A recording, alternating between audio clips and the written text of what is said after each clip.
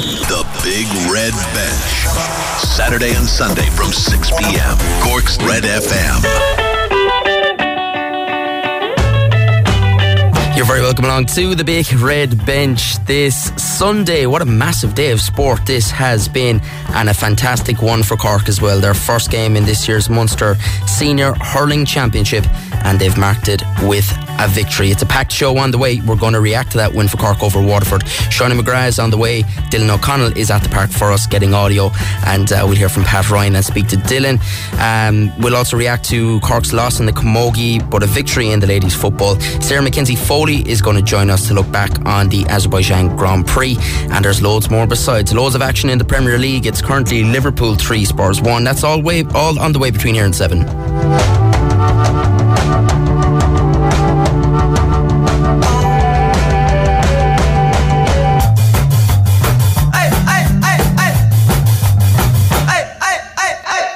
It's Aidan Lee here with you on the Big Red Bench here on Cork's Red FM 0868 104 106 if you want to get in touch with us at Big Red Bench on Twitter also. That was a pretty good start to the Munster Senior Hurling Championship for Cork. First ever senior championship game for Pat Ryan as Cork manager as well. He's marked it with a win over Davy Fitzgerald's Waterford's 27 points to 18. Like I said, we'll have all the reaction. Dylan O'Connell is at Páirc Uí Chaoimh for us. He's going to be speaking to Pat Ryan, and we're going to get him on a call as well when he has the chance to speak to us. We're going to hear from Seanie McGrath on it. Very happy with that performance. Look, it was obviously clear that at Waterford there was a lot taken out of them from the game last week against Limerick, but nonetheless fantastic stuff. By the way, let's talk about, I suppose we haven't spoken since that game last night, Limerick and Clare. What a match. John Conlon is an absolute beast. What a man. Fantastic victory for Clare, ending a run of victories in the championship, or an unbeaten run at least anyway, for Limerick since the All-Ireland semi-final in 2019 against Kilkenny, which was some record, and Clare were the ones to turn them over, getting revenge for that Munster final last year. I suppose we'll first of all look at the Premier League before we get into all of the GA action. It ended Man United 1, Aston Villa 0. Huge 3 points for Manchester United. That goes a long way towards getting them over the line in the top 4. Bruno Fernandes got the goal. Here is the full-time report. United 1, Aston Villa 0. For long stretches the game was hugely tactical. Villa tended to hold a high defensive line, but United found a way to penetrate 6 minutes before the break when Rashford ran in behind. His shot was parried by keeper Martinez into the path of Fernandes, who fired in his 11th goal of the campaign from an angle. Villa's chances were minimal. Their best effort fell to Moreno in the first half, but his on-target effort was well kept out by De Gea. It ended Manchester United 1, Aston Villa 0.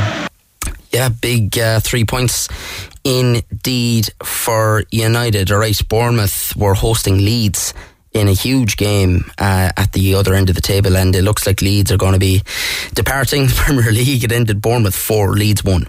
Bournemouth 4, Leeds United 1. The Cherries are almost certainly safe, having hit now 39 points, and they did it in the end with a scoreline that was slightly flattering. They did dominate for most part of the game, but Leeds went close on a couple of occasions. 2 brilliant saves from Neto after Jefferson Lerma had put Bournemouth on the way to victory with 2 right-footed shots. Leeds got Patrick Bamford did, but then those crucial saves, and then the icing on the cake with late goals from Semenyo and also from Dominic Solanke. It finished Bournemouth 4, Leeds 1. Finished Bournemouth 4, Leeds 1 indeed. I think E.T. was trying to phone home there halfway through that. Erling Haaland put Man City into the lead from the penalty spot earlier today before Julian Alvarez put City back on top in just a matter of 15 minutes. It means City are back on top of the Premier League table. Here is the full-time report. Fulham 1, Manchester City 2. Manchester City are back on top of the Premier League, but they've had to work for it. Erling Haaland's 50th 34 goal in the Premier League was a record equaling 1. He gave their City the lead from the spot. Then Vinicius Carlos, they levelled for Fulham. Julian Alvarez with a wonderful strike. Whoever winning any game has won us this game for City. Now 18 unbeaten and 8 straight victories in the Premier League. Fulham 1, Manchester City 2. Yeah, and I suppose Arsenal fans have had a pretty tough week or so. I know the whole talk about the whole bottle job and everything. I don't think it was the game against City that you would have categorised as the bottle job. It's more the 6 points dropped in 3 games against fairly poor opposition before that is probably where you'd be looking at. But it's probably still even harsh again. Like, Arsenal have done well to get in the position they were in, but I guess when you're in that position you have to go on and win it. It looks like City now, they've got the advantage. They're still in the march, and they're in a bid for a treble. That would be awful, to be fair. But anyway, United might be able to stop them in the FA Cup final. It ended Newcastle United 3, Southampton 1. Southampton, I'd say we'll be saying goodbye to them also. Newcastle 3, Southampton 1. A routine home win for Newcastle after a first half scare. Stuart Armstrong bundled home a close range opener in what was a good showing by the bottom club. But the home pressure started early in the second as Callum Wilson, on as a sub, got in between the two Saints centre halves to stay at Newcastle level.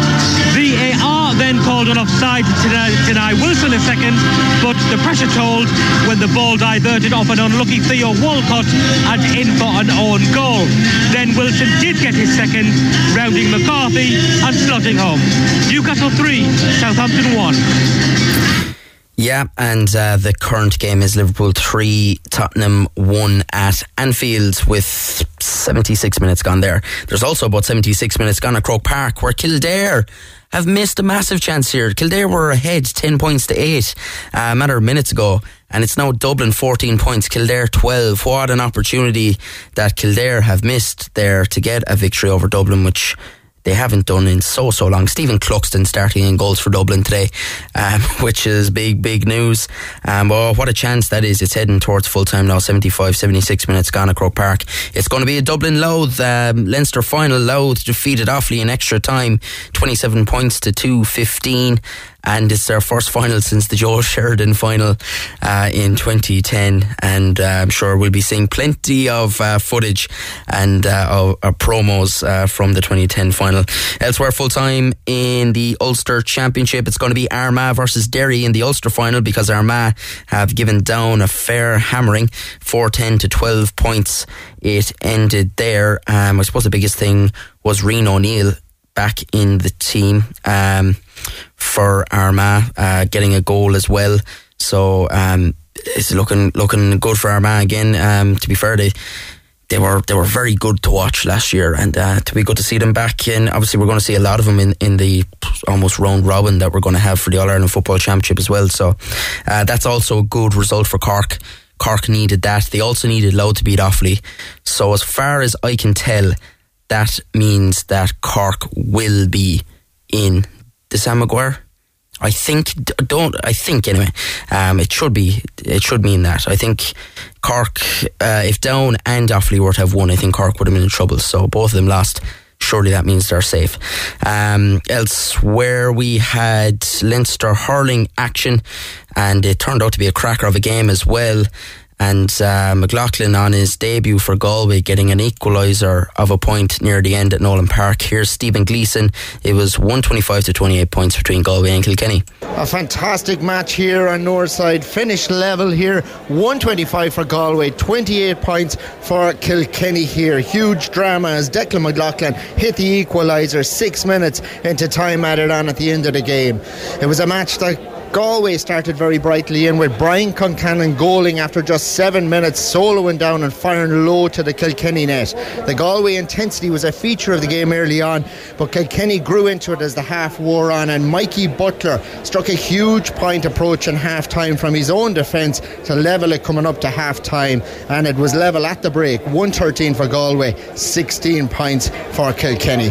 On the restart, Billy Ryan soloed from centre field for Kilkenny and struck over the bar after balancing the ball perfectly on his hurley.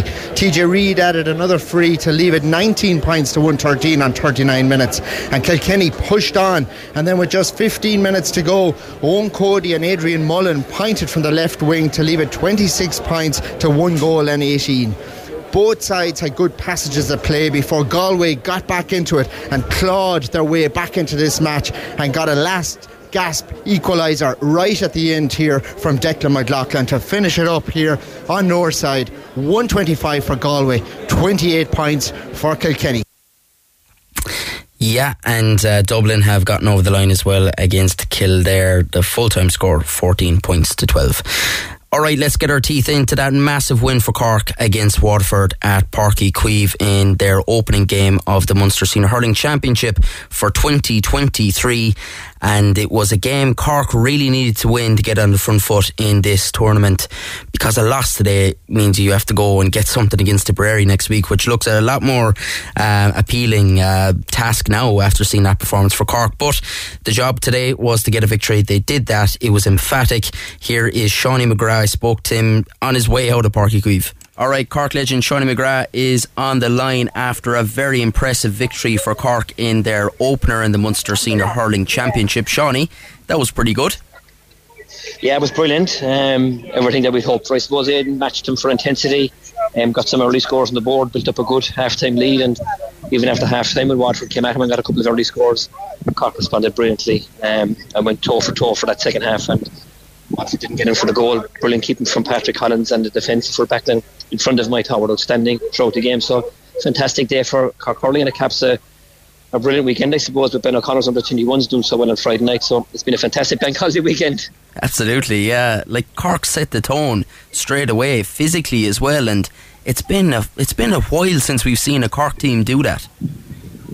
Yeah, it has, but I think that's probably what Pat Ryan had looked at from day one when he came in, that the game is so physical now. You look at Clare and Limerick last night, and earlier today Kilkenny and Galway.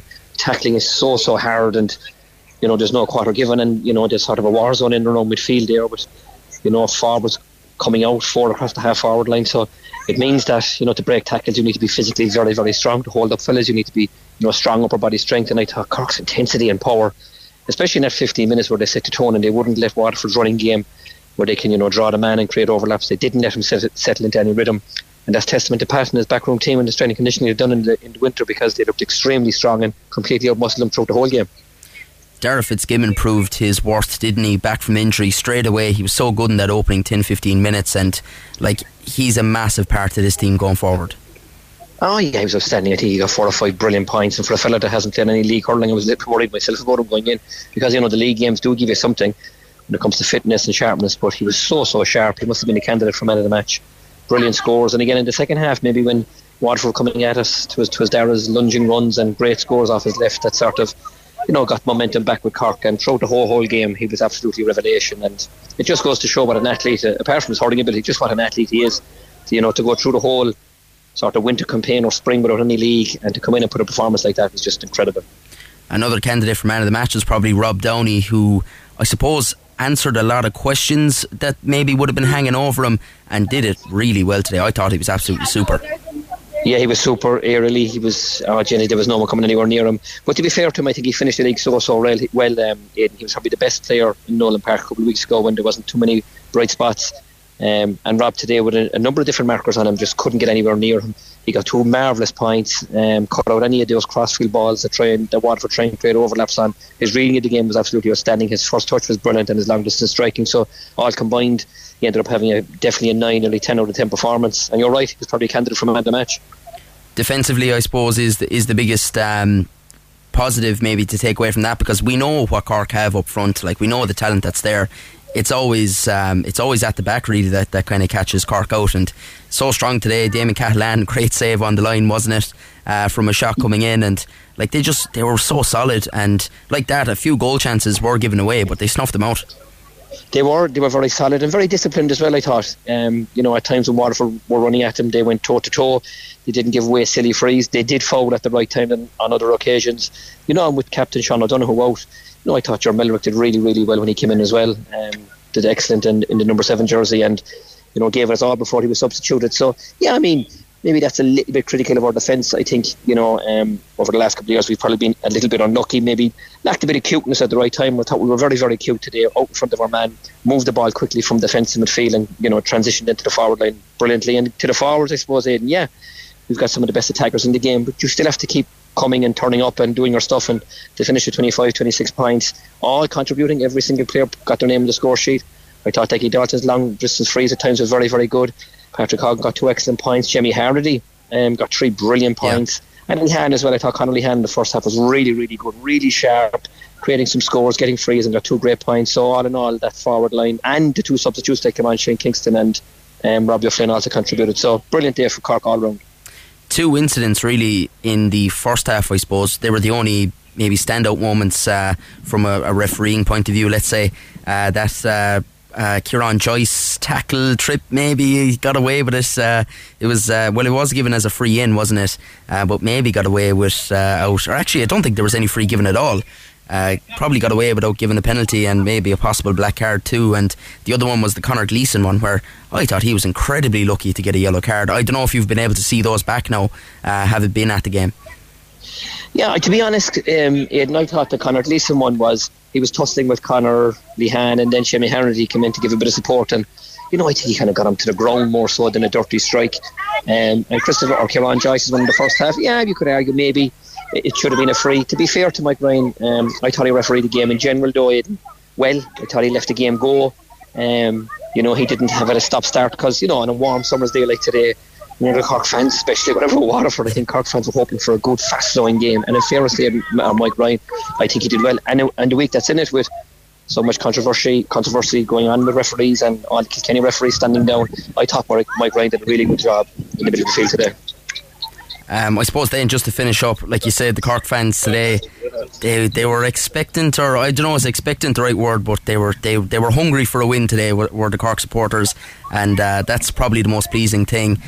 Big crowd in Páirc Uí Chaoimh, getting to see a really good performance and ultimately a victory as well, because there's been far too many moral victories, hasn't there, over the last couple of years. It was good to see a proper win. Definitely, but I think over the last couple of weeks, we've got our minor team and our under-20s in a Munster final.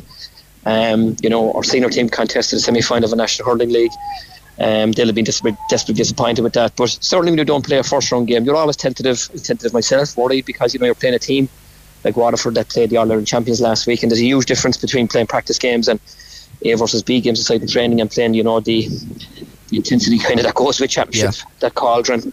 So Cork didn't have that advantage, so we were all a little bit tentative, but I think it was obvious from the first minute the ball was thrown in. Cork were so up for it. You could sense it from the stands. Like that the energy that they were displaying, the kind of togetherness, everyone fighting for the ball, kind of fist pumps when they overturn something. They're all little anecdotes. They're all little things that suggest that these fellas are up for it and they're mad for it. And then obviously you have to put the scores on the board. And they had a couple of wides in the first half, but they were absolutely outstanding. Some of their scores and their long distance striking and their ability to find the man in the best position, some of the runs from the inside line and the lads outside being able to find him, it was an absolute joy to watch. So it was brilliant, but as I said, it caps off a fantastic couple of weeks, underage wise, minors, Fraggy's minor team, Ben's under 20s teams, and I suppose Pat Ryan was under his own pressure. It was his debut as well as a manager, and all his selectors as well. I thought they were absolutely brilliant. They represented Cork absolutely brilliant today. Played a really fast brand of hurling, let the ball go quickly. They had to combat a really tactical astute guy in the line in Davy Fitz, and I thought they did a brilliant job. So caps off to them all. They can enjoy a few points tonight now and relax. Yeah, Jesus, next weekend against Tipperary, that's absolutely mouth-watering now. Like, you're looking at a sellout for that. Yeah, it's going to be a huge game, and when I say a few points, I don't mean the players, because they're going to a full dose of rehab. It's a very, very fast turnaround. This will be a massive game. The last Saturday night game, I remember, that was a titanic battle. Was it 2018 Cork and Limerick? It ended up a draw, and if the weather today, if the weather could hold out, we could get another fine Saturday night. I expect a huge crowd. I think Tips will travel in huge numbers, and not saying we'll get a sellout, but it'll be some atmosphere, I'd imagine. Exciting times ahead. Seanie McGrath, thanks a million for joining us on the Big Red Bench. No bother, Aidan. Pleasure, mate. Yeah, Seanie McGrath there, speaking after a huge win for Cork over Waterford in the Munster Senior Hurling Championship, and I'm delighted to say now that Dylan O'Connell joins us on the line from Páirc Uí Chaoimh. Dylan, pretty good victory. You've just been speaking to Pat Ryan, which we'll hear in a couple of moments' time, but there was a good buzz down there, I'd say. Yeah, fantastic buzz, and the performance matched the buzz. I mean, what more can be said about a 27 to 18 point victory where Cork comfortably held off Waterford for the whole afternoon? Yeah, I think the way I said that to Seanie McGrath, the way Cork started, they just set the tone, and like Waterford, if there was any doubts in their mind, by God did Cork drive that home, because they hit them from word go, and they hit them hard. Yeah, from the first minute, Cork were all over Waterford. And I mean, all over Waterford, they just racked up the scores. Even like Waterford's biggest threat, Stephen Bennett, he hit 5 points in the first half, and 4 of those were from frees. I think Waterford only hit 1 point from open play in the opening 35 minutes, which kind of speaks volumes of how relentless Cork were during the first half, and they just set the tone. If there was no relent, there was no let up. They just kept going for the solid 70 minutes. I think the accuracy in the first half, and there was 1 or 2 wides, and most of the wides actually came from place balls. I think they were more accurate from open play, but they just set the tone. Accuracy with passing, with like Pat Collins' puckouts were brilliant. The ball to Conor Lehan for the score there midway through the first half. Super ball, loads of space in front of Lehan as well, which is a testament to the work being done just in front of him in the middle of the field to make that space. And they were just full of ideas. Like even the tackling was accurate, if that's such a thing. It was brilliant stuff. Yeah, like I think the tackling is a crucial thing. Like last week when Waterford played Limerick in Temple Stadium, I know I keep going on about it, but Stephen Bennett hit 13 points that day, and 10 of those points came from frees. So like, for the tackling, you need to not give away frees, because they're going to give away frees. Bennett is one of the best free takers in the country. He's going to put those away, and Cork didn't give those frees away, and that was a major contribution today. And even at that though, when it came to Cork in just, I think, the forward line, if Cork didn't score a single free today, they'd have still won the game by a point, which kind of shows how dominant they actually were to have that many scores. Yeah, and I think nice to see Patrick Horgan playing such a prominent role in the Cork side, picking up his couple from play, and nice few frees as well. Himself and Decky Dalton alternating between the long range ones too, which I suppose it was depending on what side of the goals they were at as well. So it was very positive to see that. It's nice to see Patrick Horgan playing well, isn't it? Because he hasn't had the smoothest of maybe years, or 2 years, let's say. So it's good to see him confident and like a dangerous Patrick Horgan at the edge of the square in a Cork team that's going well. It's a good recipe. Yeah, like I suppose people think of Cork hurling and this team, the first player that comes to mind is Patrick Horgan. He is, I suppose, if you just use American football parallels, the franchise player, he is the number 1 player in this Cork team. And like, it's always fantastic to see Patrick Horgan. Even that, he comes from one of the most storied clubs in Cork hurling, the Glen Rovers, so it's always important, to have that tradition there represented, which is fantastic. And to be honest, I'm already advocating at this point for a free-taking competition between him, Dermot Burns and Stephen Bennett to see who actually is the best free-taker in the country, because the 3 of them are just so accurate with what they can do with a ball from a distance. It's incredible. Absolutely, yeah. Just to bring you up to date also, Richarlison has just equalised for Spurs in the 92nd minute. It's 3-3 at Anfield. That's Richarlison's first goal of the season, if I'm not mistaken, in the league at least anyway. What a turnaround that is for Tottenham. They've pulled that one out the bag anyway, just as a side note. But yeah, not taken away from what's going on, what happened there in Páirc Uí Chaoimh today, I suppose. Let's just cast our eye first on the first game of the day. It was the camogie clash between Cork and Waterford. Unfortunately, Cork coming out on the wrong side, and after losing the league final as well, they'll be really disappointed. Yeah, it was the Munster quarter final. There was a good crowd here to support the Rebels, and they started quite well. They got the goal. Amy O'Connor was fantastic. She led by the forward line, but Waterford, I don't know if they were hungrier or what, but Waterford just pulled away from it from there on in. And in the second half, I think Cork didn't get a score, I think, for the first 10 minutes. And this is off the top of my head. So I suppose, it was an argument to forget. But it could be a good defeat in the long term. And I said this to the manager, that because Cork's priority is the All-Ireland, they're not out again now until the start of June, as far as I know, when they're away to Galway in the All-Ireland Camogie Championship. So a defeat like that could tell Cork where they need to go wrong, where things are going wrong, where they need to improve. So it could end up being the best thing that happened to Cork this season. Unbelievable stuff here. Liverpool are after taking the lead again. It's 4-3 now at Anfield. Just as you were speaking there about the Cork versus Waterford camogie game, that's what's his name? That's Jota, isn't it? That's after getting that goal for Liverpool there in the 2 goals in 2 minutes there in added time. Jurgen Klopp is loving that on the sideline. Whoa! So yeah, fantastic stuff there. Hopefully Cork can get on the right track again, and obviously as well a lot of players involved with the double scheduling, of a football game and our latest football game and a camogie game on the same day as well. It's very difficult for both managers to try and navigate that. Yeah, sure. Was it Waterford were also missing a player today, and They admitted it in the post-match that they were missing a player today, but like, I don't think this should be reflective of Cork, or it should be reflective of Waterford. I think they need to look at the fixturing here to see, can they not have a clash? Because can you imagine a situation where, I know there's not that many, there's not much of an overlap between the Cork footballers this year, but like, can you imagine at a club level if the Barras were playing hurling and football on the same day, and you had Brian Hayes had to play both hurling and football that day for the Barras and play back-to-back games? It is not going to happen, and I feel that they need to work out a scheduling system here or something to avoid these crossovers, so teams can get their best players out and give the best version of the game on the pitch for the spectators, because it's unfair as well on the players themselves, because they want to play both games. Yeah, absolutely, I agree. I think everybody, if they want to be a dual star, they should be able to go and achieve it, because it's gone now from the men's game. Like, I mean, such great athletes that we had here in Cork as well. Like, I suppose Cork have always been known for having those dual athletes, and hopefully they can sort it out, because it's always great to see a dual athlete, whether it's male or female. So hopefully that can be sorted in the long run. Dylan, I'm going to let you head away, man. It's been a long day down there at Páirc Uí Chaoimh, but thankfully I suppose it's been a happy one as well from the point of view of the Cork senior hurlers. We're going to hear from Pat Ryan, who you've been speaking to, so thanks a million for joining us here on the Big Red Bench and all the work today. Thank you very much, Aidan, and have a great week. Absolutely brilliant stuff there. Dylan O'Connell joining us live on the line from Páirc Uí Chaoimh. We're going to hear now from his chat with the Cork senior hurling manager Pat Ryan, who's won his first ever championship game.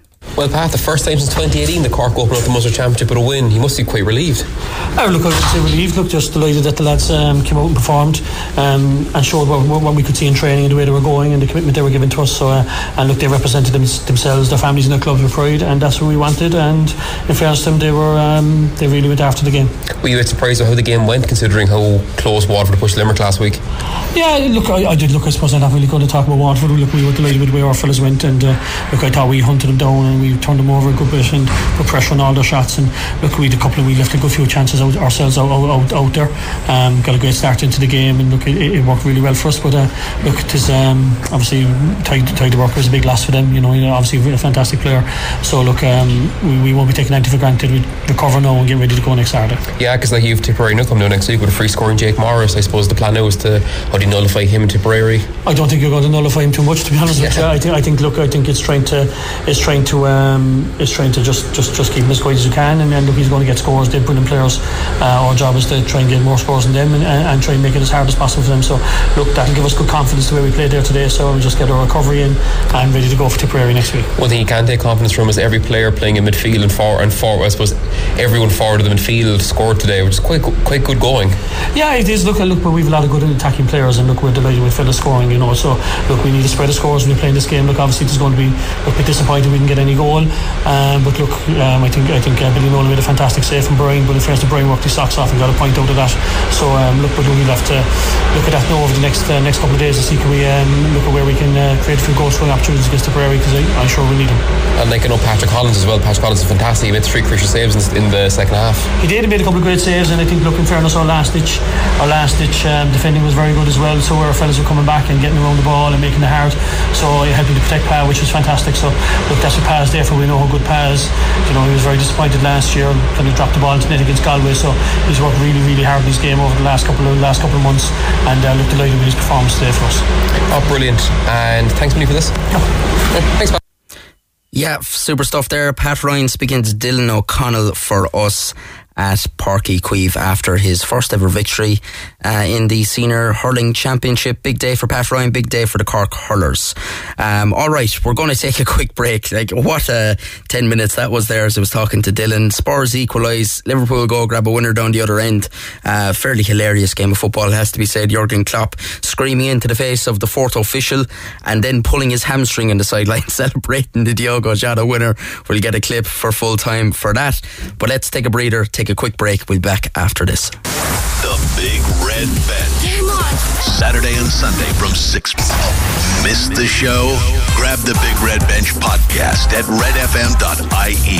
Cork's Red FM. You're very welcome back to the Big Red Bench here on Cork's Red FM. Aidan Lee here with you until 7 o'clock, and we still have a lot to get through. Let's first of all get a full-time clip from Croke Park.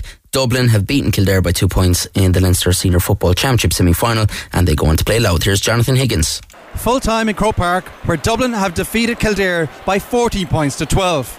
Much of the pre-match talk was about the returning Stephen Cluxton, but it was a hard-working Kildare who led at the interval by 8 points to 6. Kildare also scored the first 2 points of the second half via Ben McCormick and a Paddy Woodgate free. Dublin ground their way back into the game, with centre-back Keane Murphy levelling the sides 11 points apiece in the 53rd minute. Neil Flynn scored his side's first score in 12 minutes to edge Kildare back in front, but this was quickly cancelled out by a point from Jack McCaffrey. A Cormac Costello free in the 65th minute put Dublin into the lead for the first time. Lorcan O'Deal added another point in injury time to wrap up a hard-fought victory.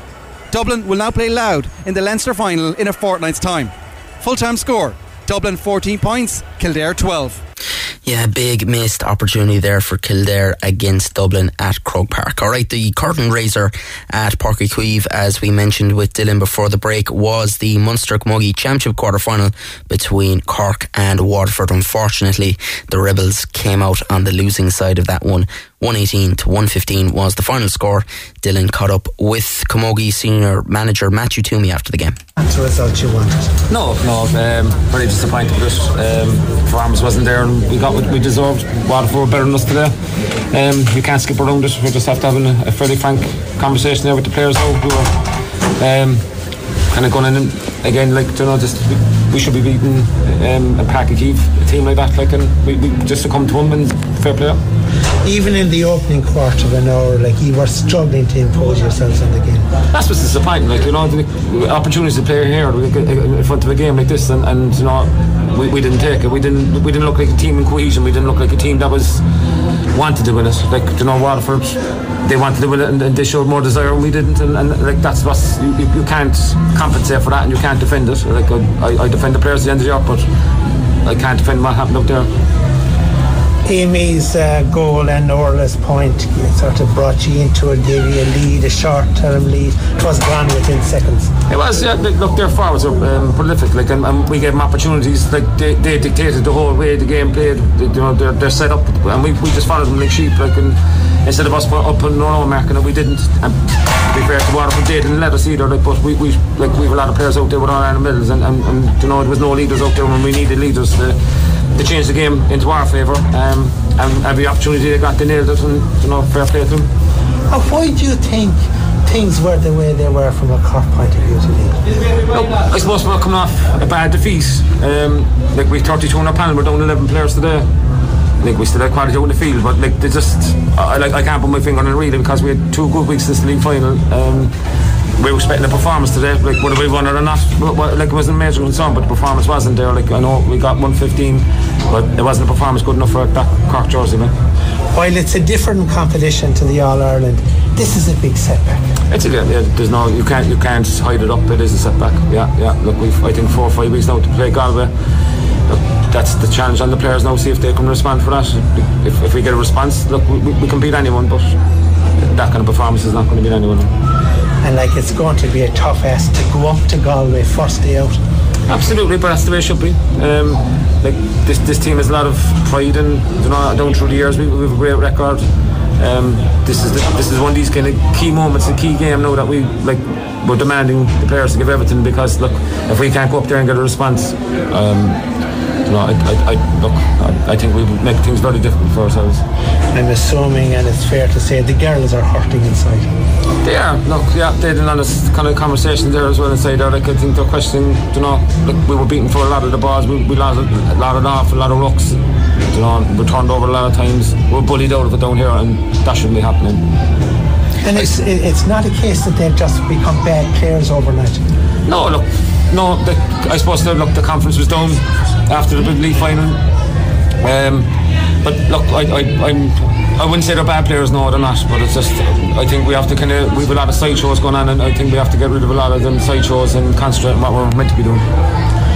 It's obviously back to the drawing board at training during the week and try and pick up the pieces. Yeah, that's our job. That's what we're here for. We have to go back now Tuesday night and try and turn this thing around, and I suppose go back to basics in some ways. Would you be worried about those side shows that you mentioned, that they can be taken off the table? Oh, they're taken off the table already, yeah. I suppose there's no such thing as a good defeat in sport though, but still a loss like this kind of shows you where you need to improve, I think, to work on the pitch. Yeah, I'd say we had enough of them since the league final. We'll have to find them more. No, that's the problem. Yep, Matthew Toomey there speaking to the press afterwards, after that defeat, and interesting thoughts from him, and it's not a very easy interview to do there either. And I'm sure, look, they have a bit of a break now, the Cork Senior Camogie team, and maybe try to get back on track for the All-Ireland Championship. I suppose one thing maybe that Matthew Toomey's alluding to could be as we said, as we talked about with Dylan before the break, is the fact that there was the footballers and the camogie team out in the same day, and there's players that are on both teams and they have to make a choice, which is unfair on the player. They shouldn't be put in that position. Of course, the Cork Ladies footballers were in action in Care and Tipperary in their Munster Championship. They got over the line. They came out on the right side of it. It was 117 to 114. Let's hear what Shane Renane has to say, speaking to Chief Sub-Editor of the Echo, Rory Noonan. Shane, obviously battle right to the end, but no, it's nice to come out on top in a battle like that. Yeah, look, I suppose I think we actually made it into a battle ourselves. I think in the first half some of our decision making wasn't good enough attacking wise. I suppose something we've been working on and we didn't implement in the first 15 minutes especially. And Tip raced into a 4-1 lead, and look, they were full value for it. They came out of the chaps very strong, and I think that 3 points, it was a good win there. And you've got a kicker like Maloney, I suppose. It's going to be dodgy because she can put the ball over the bar from 40 metres, 45 metres, frees or anything like that. Normally you can maybe give away a free on the 45 or so, but we made it a bit hard for ourselves. But I think we sorted out a few things that we had to sort out. I think the girls battled through. We had a big aim there today to get the last score of the game, and we all got the last score of the game. And I suppose I don't know where the injury time came from. It was getting a bit ropey, but look, it's championship football. I didn't expect anything less from Tipperary because they're a good team, and they were gunning for us. They had a point to prove as well. But as I said, this month's championship is going to be exciting. Games could go either way. Like the other game was tight as well, so it's going to be an exciting month's championship. Look at it there, obviously, as you said, they got off to a great start, but credit to the girls, they settled down, they came back into contention. Emer Kiley early on really was matching Maloney for scores, and they were crucial, and her goal as well became crucial at the end. Yeah, look, I suppose they won the first quarter 4-1. I think we won the second quarter 7-1, so I suppose that was important, I suppose. But look, we finished, we got a good goal there at the end. Probably could have got a couple of more goals in the first half if things were done properly, but again, look, it's a learning curve. There's a lot of girls out there who are making their championship debuts today, and I think that's a huge bonus for us, that we had young players. There was 3 minors started. There's other girls making their debuts. There's probably 4 or 5 girls out there made their championship debut for Cork today, maybe even more. So look, we're very happy. I'm very happy with the impact off the bench as well. And it just shows you we're missing a few with injuries and things like that, and we were still able to respond today with a strong team, and 5 subs came on as well, and look, there's plenty more girls there as well who could have made an impact as well, but unfortunately we were only able to use 5.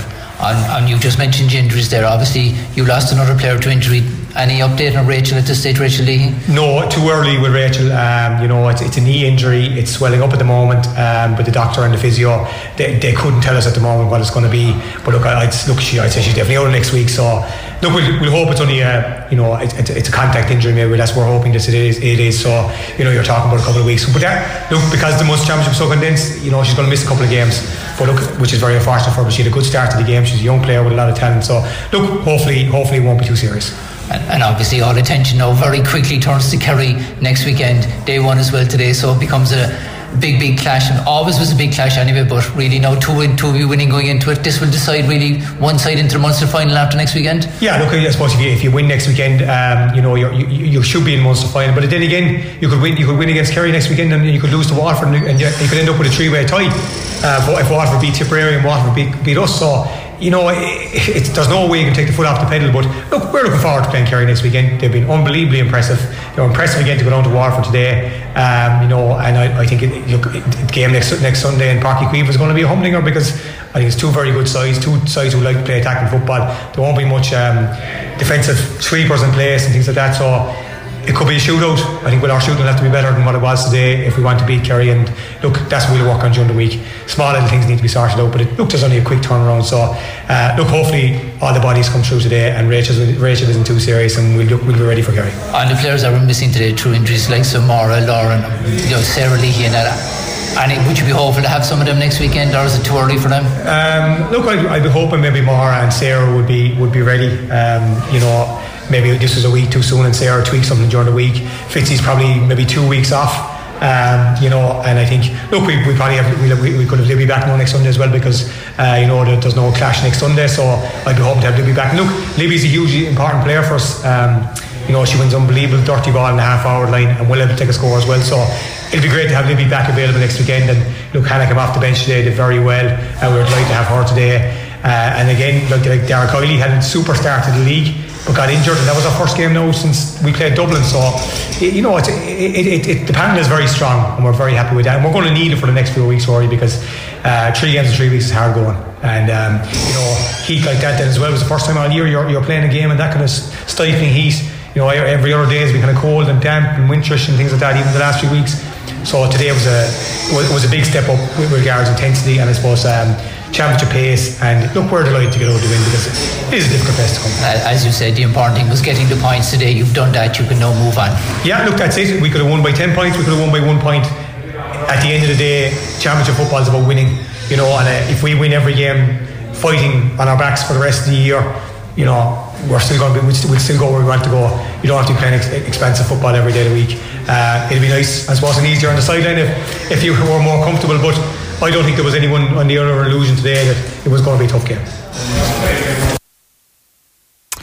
Yeah, that was Shane Renane speaking to Rory Noonan at the end of their victory over Tipperary in the Munster Ladies Football Championship. I'm having to log back into my computer here. Just 2 seconds. I'm still laughing at that finish to the game between Spurs and Liverpool. Richarlison just about had his shirt put back on from celebrating what he thought was the equaliser, and maybe getting out with a point, which was a miraculous recovery for Spurs from 3-0 down to get back to 3-3 and to no more have stopped celebrating. I don't know what Lucas is doing. Lucas Moura just plays a ball blind into the middle, and Diogo Jota just latches on. It is Jota, yeah, it is. Jota that latches onto it and just finishes at the back of the net. And I'm usually I'm not the biggest fan of watching Jurgen Klopp's celebrations, but his celebration was genuinely hilarious. I'm not sure if he was trying to celebrate in the face of Ryan Mason, but it just came out like he was celebrating in the face of the fourth official, and then he put his hamstring on top of it. Let's get a full-time clip from Anfield, where it was Liverpool 4, Spurs 3. Liverpool 4, Tottenham 3, and once again a poor start has cost Tottenham on their travels as they left themselves too much to do despite a spirited second half comeback. 3 goals inside the opening 15 minutes put Liverpool in control through Curtis Jones, Luis Diaz and a Mo Salah penalty, but then they looked to have thrown the 3 points away after goals from Harry Kane, Son and Richarlison equalised for Tottenham. But deep into injury time, Diogo Jota fired home the winner in what was a crazy encounter. Crazy encounter indeed at Anfield, and one that just adds that list for Tottenham, doesn't it? Like, it was here last week and it was the 5 or 6-1, wasn't it, against Newcastle, 5-0 down after 25 minutes, and it's just, and then somehow they managed to draw the game against United. Were absolutely pathetic Thursday night against them and let Spurs back into the game. Like, how you don't finish that team off. Look, obviously they've some bit of comeback ability, but I just cannot believe that they conceded that 4th goal. Like, it is incredible stuff, and maybe not that surprising either.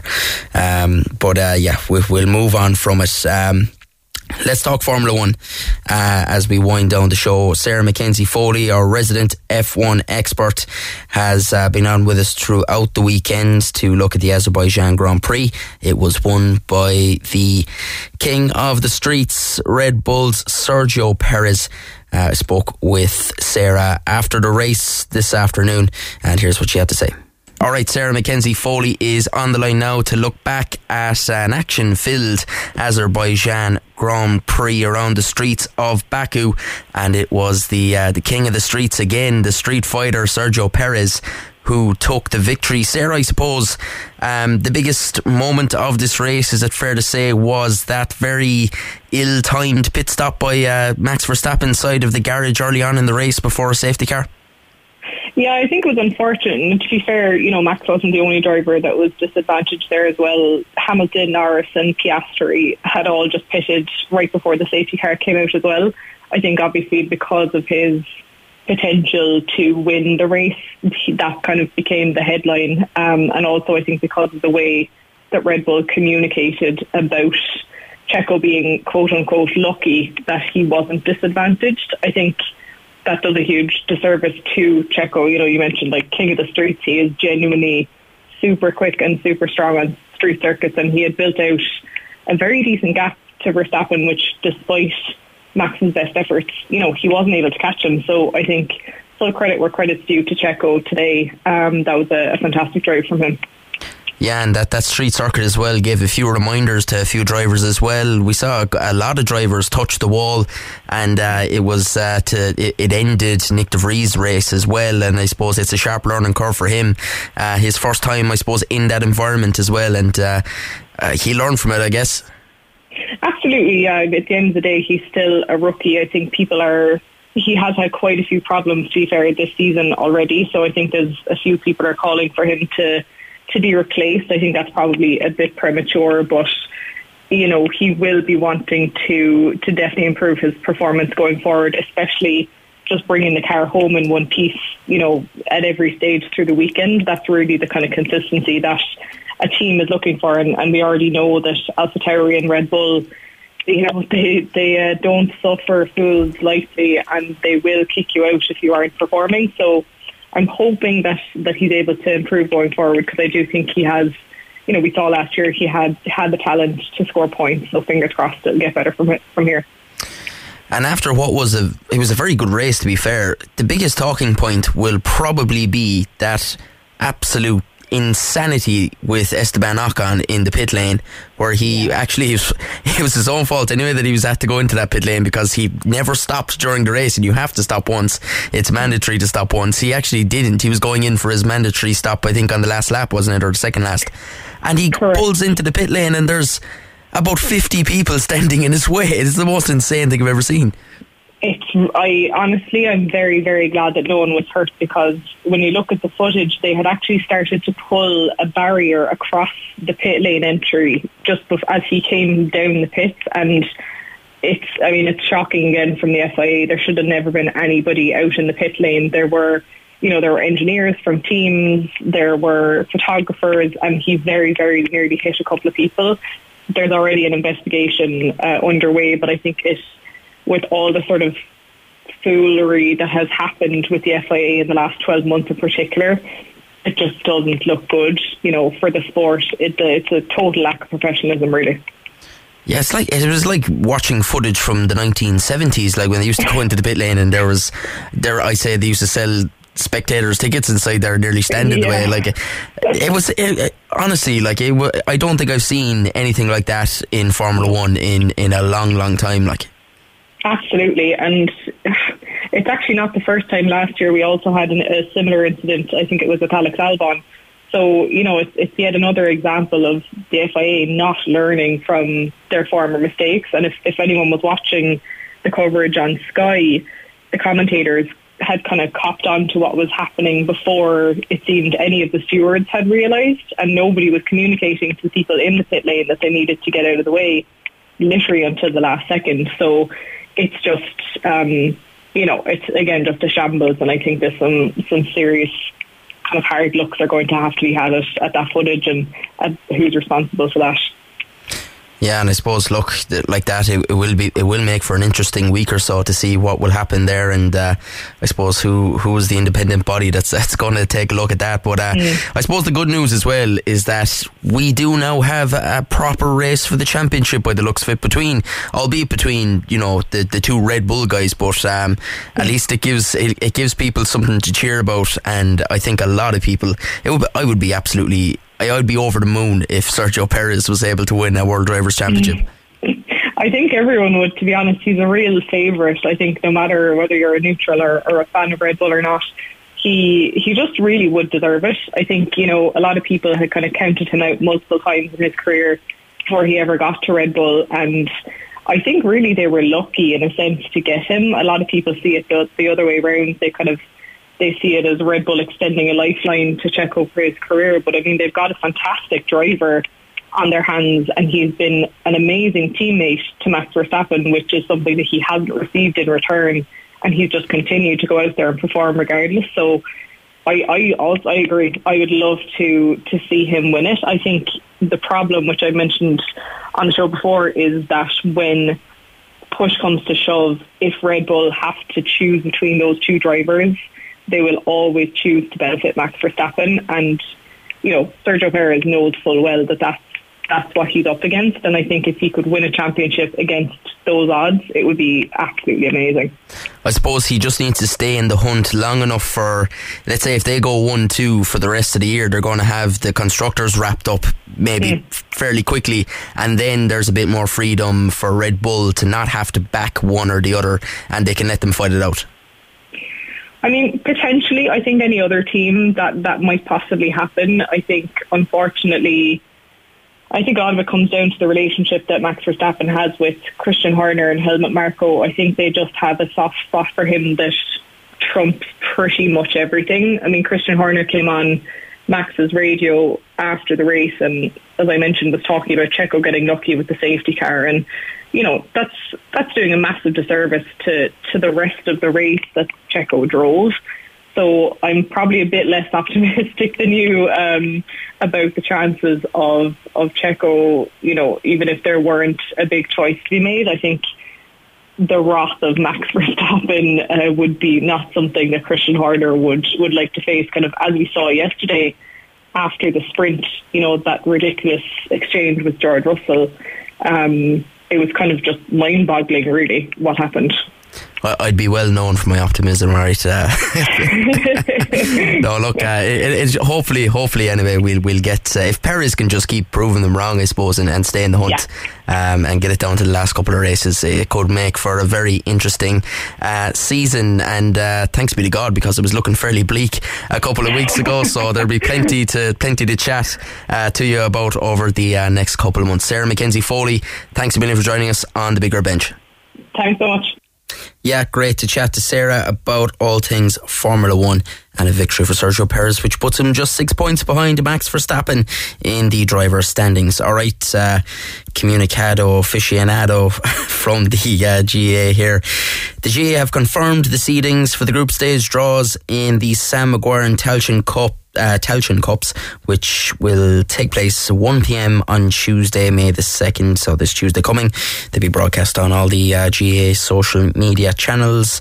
Grania McElwain, who's doing the coverage for GAA Go, will be hosting the draws along with Cumann Luke Lasquale, President Larry McCarthy, his final, I suppose, time doing these sorts of draws as well.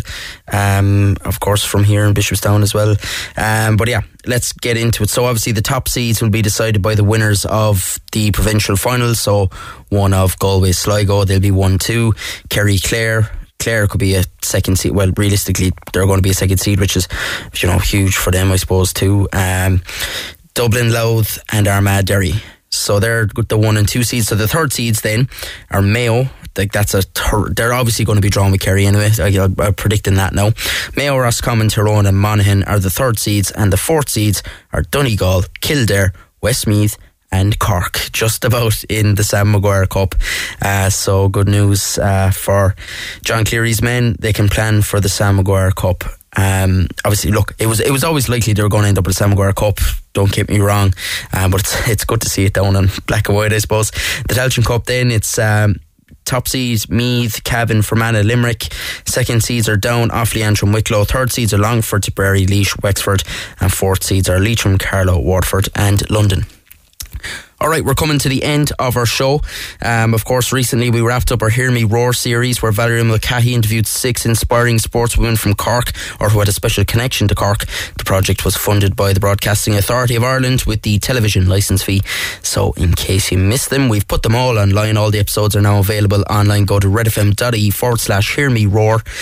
in this excerpt, the final episode of the series, Valerie spoke to Claire Shine about her retirement. Hear Me Roar with Valerie Mulcahy is funded by the Broadcasting Authority of Ireland with the television licence fee.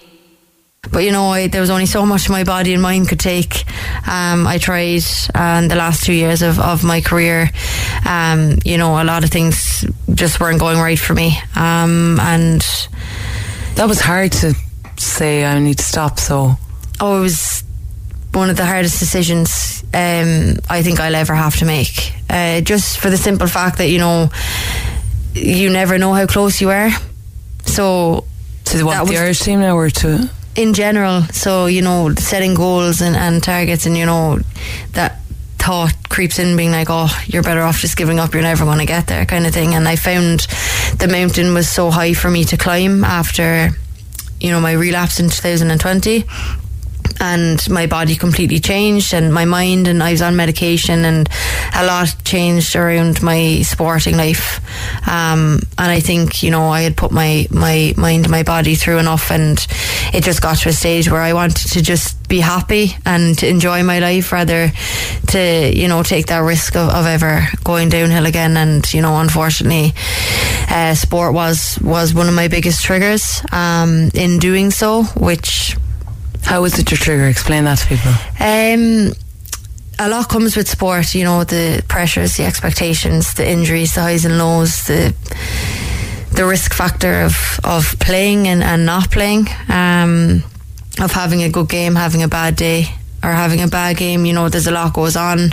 And how it affects you, the person, how it affects Claire. Me, yeah. I am in the process of getting a diagnosis for borderline personality disorder, emotionally unstable.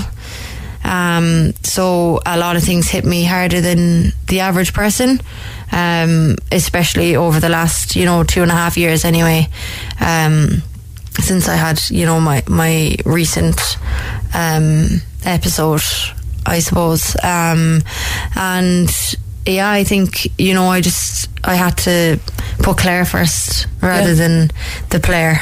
And do what was right for me, and I don't regret my decision at all. I'm really happy with where I am, and I'm in the middle of coming off my medication as well, which is another step in my